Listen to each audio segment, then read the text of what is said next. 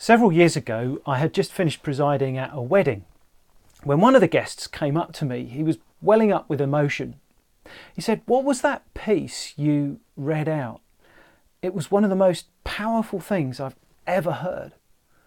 Now, it took me a few moments to think about what he was talking about, because though it had been a nice enough service, most weddings generally are quite moving.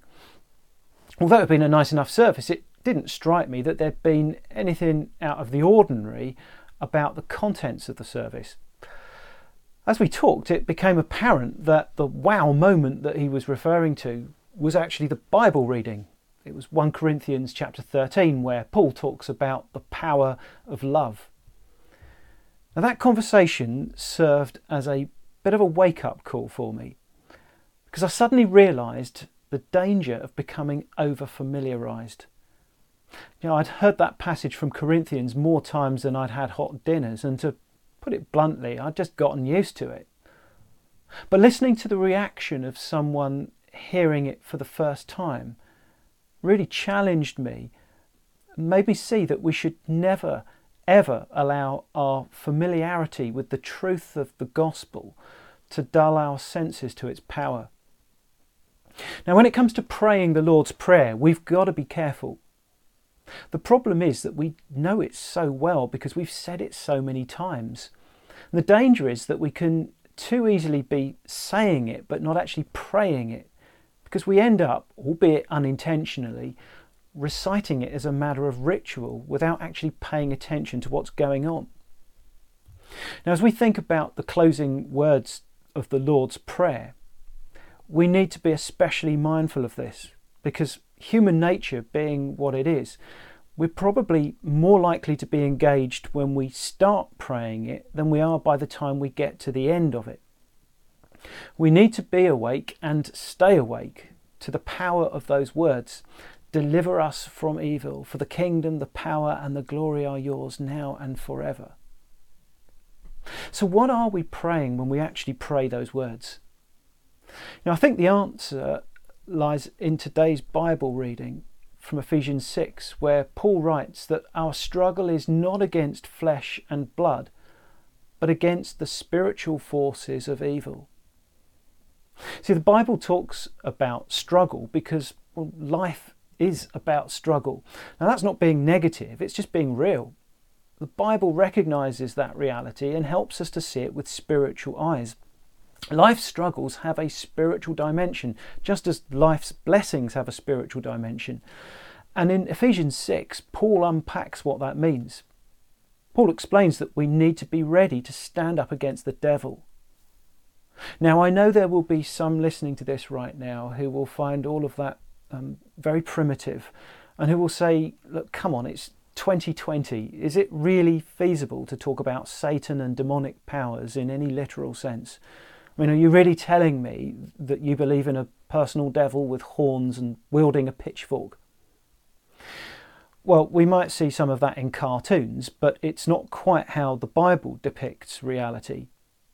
But just because we don't find any horns and pitchforks in the Bible, don't think for one moment that demonic powers can just be written off as something that has no part in Christian belief today. You see, what the Bible presents us with is a worldview which refuses to see things merely in material terms. We're not just flesh and blood, but we're spiritual beings, and life is more than just what we see and touch. In fact, the deepest realities are precisely those things that we can't see and touch. Everything has a spiritual dimension, and just as God is behind all that is good and true and life-giving, so there are spiritual powers of darkness behind that which is evil and destructive. I can't see what's to be gained by denying that reality. To say there's simply no such thing as the demonic is to downplay the spiritual weight of evil and suffering. The call to authentic Christian discipleship is the challenge to see things differently and more profoundly than the limitations of a materialist mindset. To follow Jesus means that we refuse to take things at face value and that we dare to ask what spiritual realities lie behind whatever we are presented with. When Paul writes in Ephesians 5, "Wake up, O sleeper, and rise from the dead," it's a clarion call to live a fuller life with a bigger vision of things, one that's energized by a sense of God's Holy Spirit, which therefore has the spiritual confidence to confront the power of evil wherever it lurks. So when we pray those words, "Deliver us from evil," we need to be aware of what is going on and what we're doing. We're not simply verbalizing religious poetry or trotting out some piece of liturgical mantra. We're engaging the powers. We're doing something that is vitally spiritual. That great Swiss theologian of the 20th century, Professor Karl Barth, regarded by many as one of the most brilliant thinkers in the history of the Church, wrote this: "In Christian prayer, we find ourselves at the very seat of government, at the very heart of the mystery and purpose of all occurrence." You see, in praying, "Deliver us from evil," we're not merely refuting that which is bad, but we're engaging in battle by being empowered by that which is good. I think that's why in the Protestant tradition the Lord's Prayer ends the way it does, when it says, "Deliver us from evil, for the kingdom, the power and the glory are yours, now and forever. Amen." Now, not all translations of Matthew chapter 6 include that last bit. And there's a bit of uncertainty around this because while some of the ancient manuscripts include those words, not all of the earliest ones do. Now, we won't go into all of that now, but one very strong reason in favour of including those words at the end of the Lord's Prayer is that they round it off by coming back to where it started. You see, it begins with "Our Father in heaven." So when we end with "For the kingdom, the power and the glory are yours now and forever," we begin and we end with God as the central focus. Now that's really important. It's important because as real as the spiritual powers of darkness may be, God is infinitely greater. And it is in his power that we engage. When we make God the central focus of our lives, when we fall on our knees before him and allow him to be Lord over us, everything falls into perspective. We're delivered from evil, we're set free, we're empowered, everything falls into perspective. Now I want to finish this series on prayer with precisely that challenge. In his book called The Vision and the Vow, Pete Grigg tells of how a distinguished art critic was studying a painting by the Italian Renaissance master Filippino Lippi. I don't know if I've pronounced that correctly. But he stood in London's National Gallery gazing at the 15th century depiction of Mary holding the infant Jesus on her lap, with Saints Dominic and Jerome kneeling nearby. But the painting troubled the critic. There could be no doubting Lippi's skill in his use of colour and composition, but the proportions of the picture all seemed slightly wrong.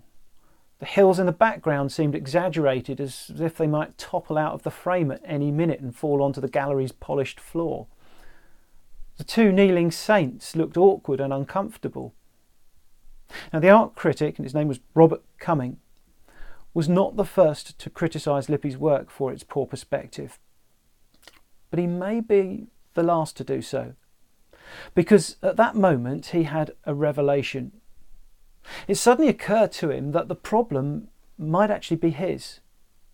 The painting he was analysing with clinical objectivity was not just another piece of religious art hanging in a gallery alongside other comparative works.